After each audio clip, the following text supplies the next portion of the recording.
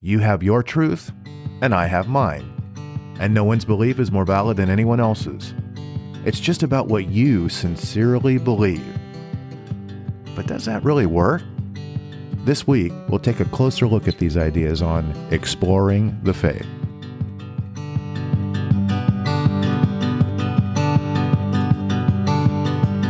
I'm Kurt Parton, and this is Exploring the Faith, where we examine any question or issue that helps us be more faithful as followers of Jesus Christ. We want to be growing always closer to God, to more deeply understand the life He's brought us into, to help and encourage our fellow believers, and to meaningfully engage the culture around us. Welcome to the discussion.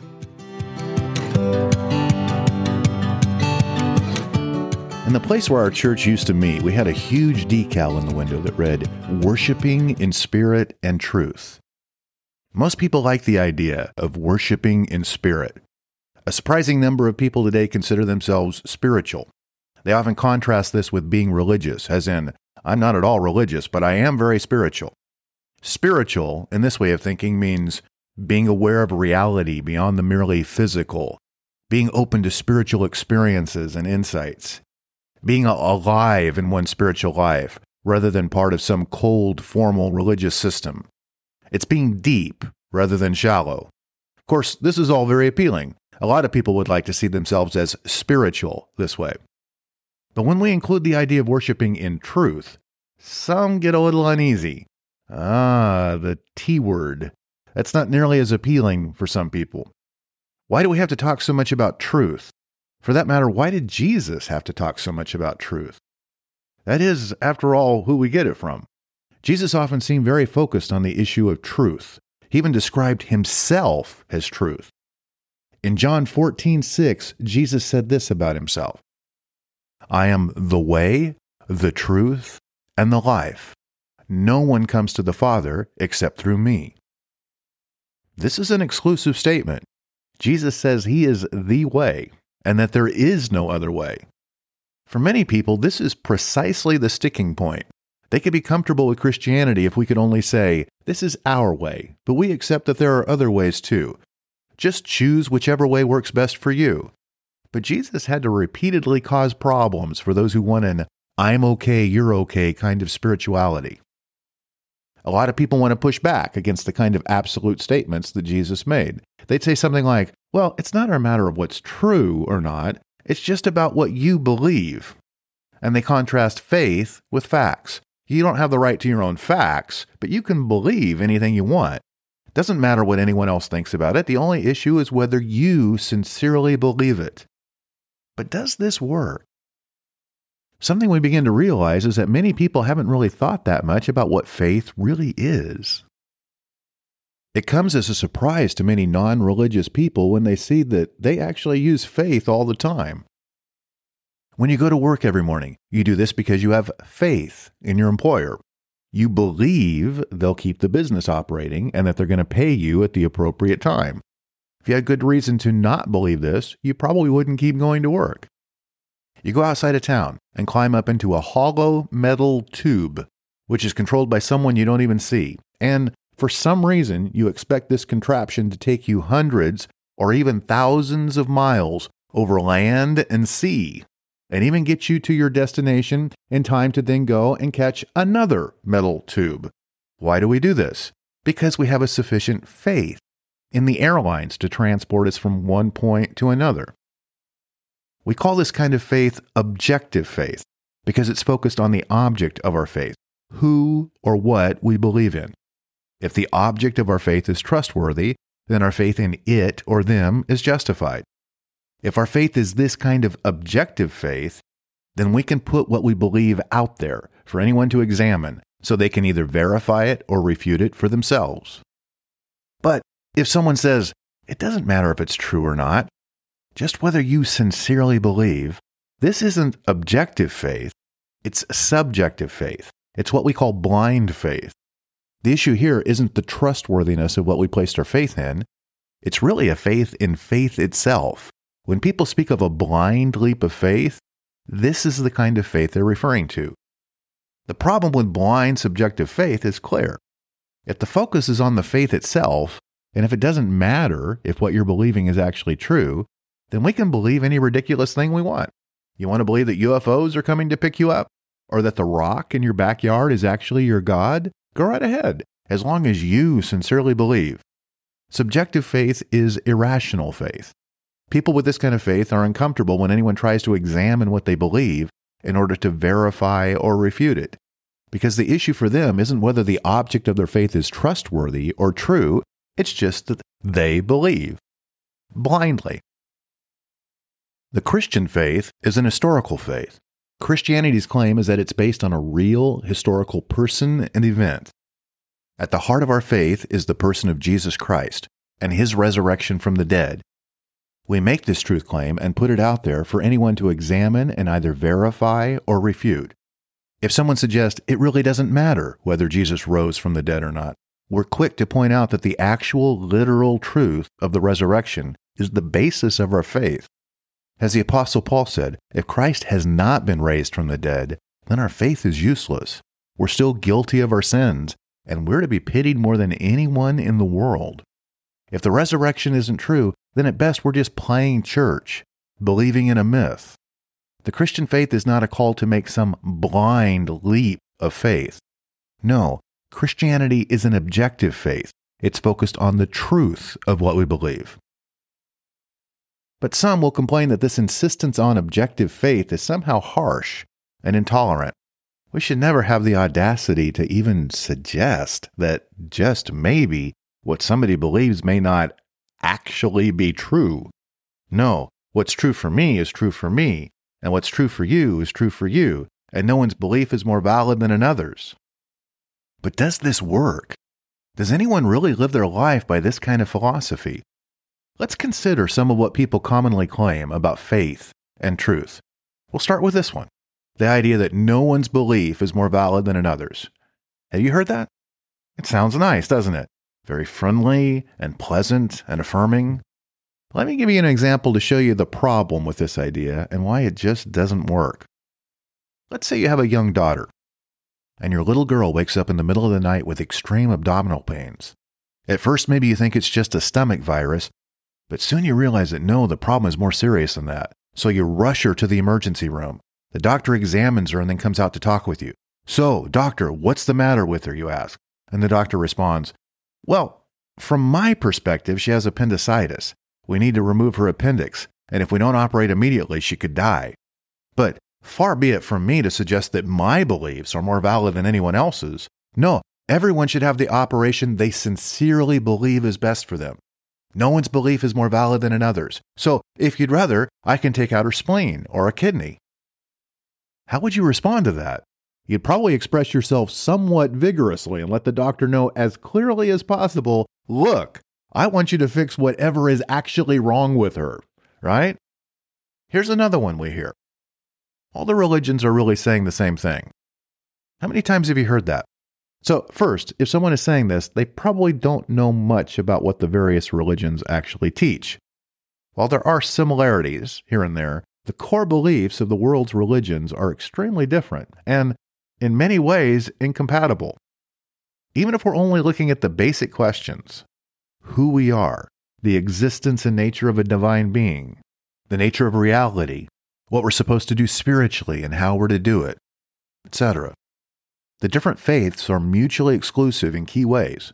These belief systems aren't saying the same things differently, they're saying definitively different things. Here's a story to illustrate why this is a problem. Let's say you hire a pilot to fly you from Florida to Puerto Rico. It's a beautiful day. You take off, and soon you're out over the ocean with no land in sight. And the pilot turns to you and says, so, which way do you want to go? And you answer, what? And the pilot says, pick a direction, any direction. And you say, well, how about the direction that will take us to Puerto Rico? And to this, the pilot responds, well, yeah, sure, but don't all directions lead to the same destination? We can go any direction you want. I'm not here to judge.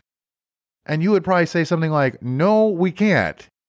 If we go the wrong way, we're not going to get anywhere but out in the middle of the ocean with no fuel. Find an airport and get me on the ground now.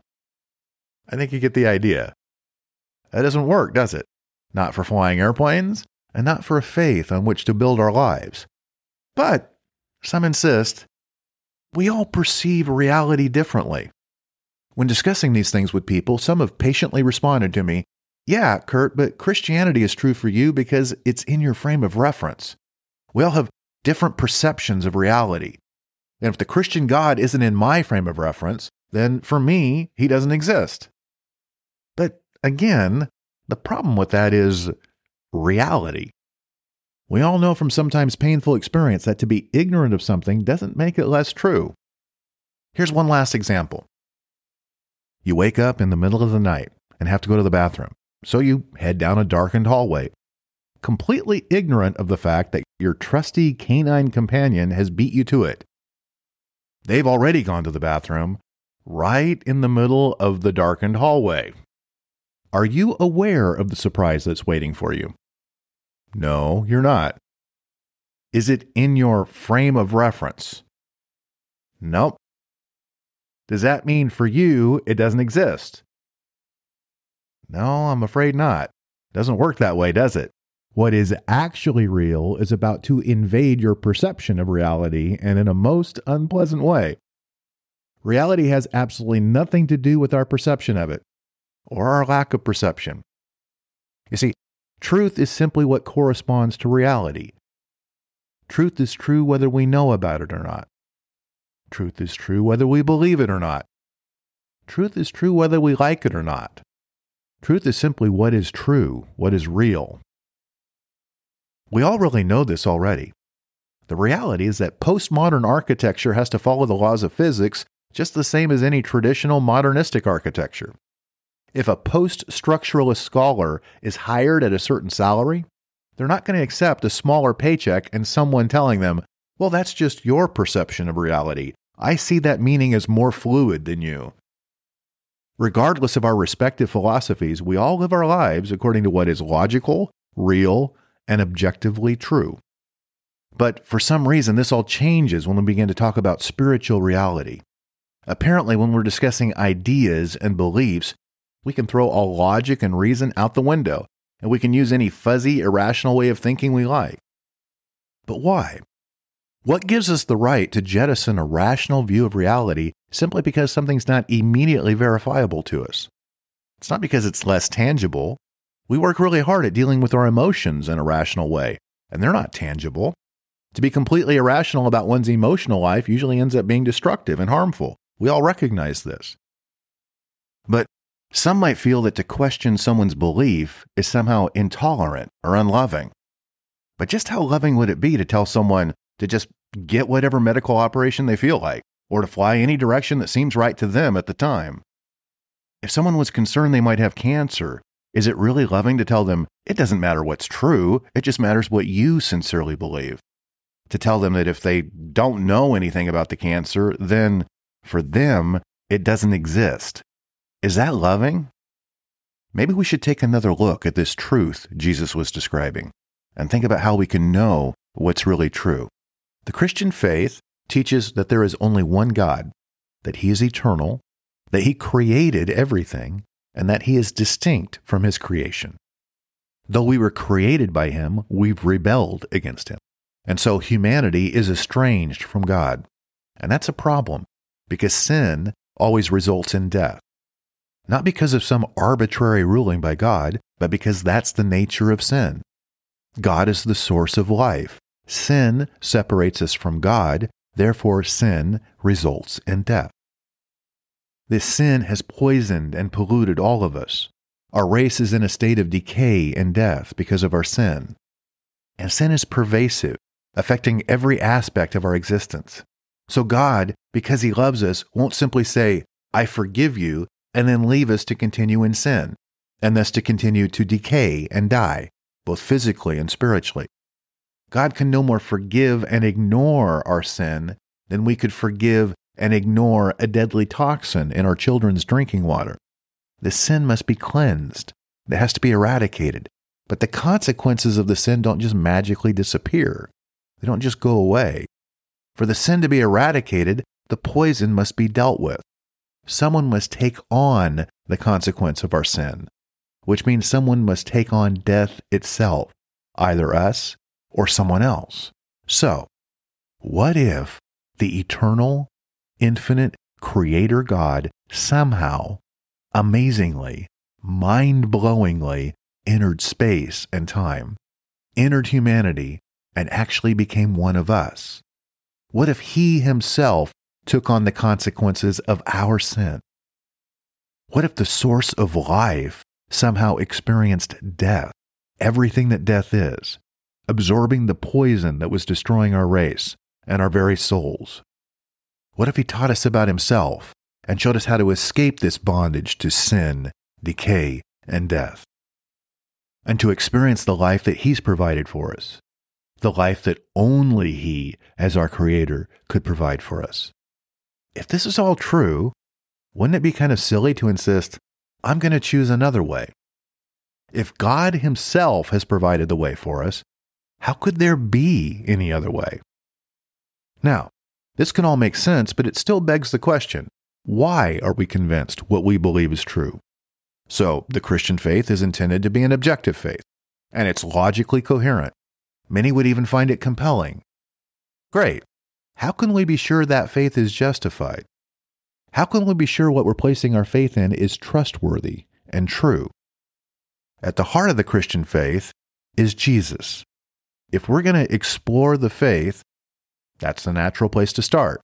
And so that's what we're going to do. We're going to spend a few weeks considering different aspects of what Christians believe about Jesus and search out what we can really know about the historical person, Jesus of Nazareth. Before we do that, we should make sure we understand how we'll be approaching this. One misperception we should dispel right away is the idea that I'm going to prove to you the Christian claims regarding Jesus. In a discussion like this, some people will demand proof beyond the shadow of a doubt before they'll believe anything. But we can't absolutely prove much of anything at all. You don't have absolute proof that the place you work will still be open when you get there, or that you'll get a paycheck when the time comes, but you still keep going to work, don't you? That's because objective faith doesn't require absolute proof, just enough evidence to make faith in something compelling. Some things we're more sure about, others less, but we're basing that certainty on specific evidence. That's what makes it objective faith. This is especially true when we're dealing with historical claims and evidence. To borrow a legal term, when we're examining history, what we're looking for is a preponderance of the evidence. I can't absolutely prove when and where I was born, but I can present a fairly compelling case that would likely convince anyone willing to believe. We don't know absolutely that George Washington was the first U.S. president, that Napoleon was defeated at Waterloo, or that John F. Kennedy was assassinated in November of 1963. But we're relatively certain these things occurred. In this discussion, we're not expecting absolute proof, but we are looking to see if the evidence exists and whether it's compelling enough for us to reach a conclusion. And this leads us to presuppositions. What is a presupposition? Presupposition is just a fancy word for what we assume to be true. And we all have presuppositions. Each of us has been raised with and has accumulated various perceptions and viewpoints. And these presuppositions, what we assume to be true, these things color how we think about any subject. We'd like to think that we can examine a subject and be completely impartial and objective about it, but that's really naive. We can't escape having presuppositions. We need to be honest about that. But we can be aware of our presuppositions. We can temporarily set them aside and even consider the possibility that what we assume is wrong. If we couldn't do that, we wouldn't be able to change our minds about anything. We each have the capacity to see past our own viewpoints and assumptions and fairly consider the claims of others. This is what I'm asking all of us to do in this discussion. For those of you who are Christians, I'm asking you to re-examine why you believe what you believe. To paraphrase what someone once said, the unexamined faith isn't worth holding. This is a discussion we're having with people who don't share our beliefs, so we can't just appeal to what the Bible says. That doesn't carry the same weight for them, nor should it. So we need to be willing to explain why we believe the biblical account. This is a good thing. It's healthy for us to sincerely wrestle with these questions. For you skeptics, I ask you to consider the possibility that the New Testament accounts may be true. You don't have to be convinced, but are you open to the possibility? Many have said they were examining the claims regarding Jesus Christ in a fair, open manner, but then ruled out ahead of time any possibility of the supernatural. That's not intellectually honest. The unbelieving person can rely on logic that is just as unsound and reasoning that is just as circular as the person who believes the Bible just because the Bible tells them to believe the Bible. Let's all of us set aside our presumed conclusions, consider the possibility we may be wrong, and then just see where the evidence leads us. Okay?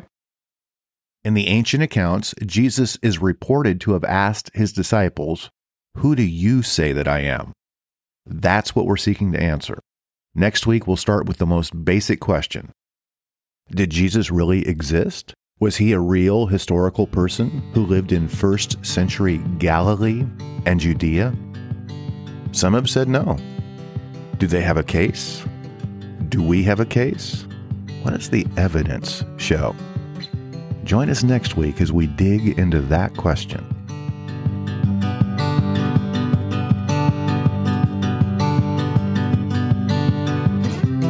Thank you for listening. If you enjoy this podcast, please rate it and leave a review wherever you get your podcasts. This will help others find us.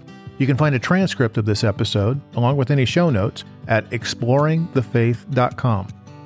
Feel free to post a comment and join the discussion. We also welcome any questions or issues that you'd like us to explore. You can submit these at exploringthefaith.com. Exploring the Faith is sponsored by The Orchard, a Jesus-following church that meets in Rancho Cordova, California, and also in weekly interactive online studies. This is my home church where I'm blessed to serve as teaching pastor. You can find out more about The Orchard at orchardonline.org.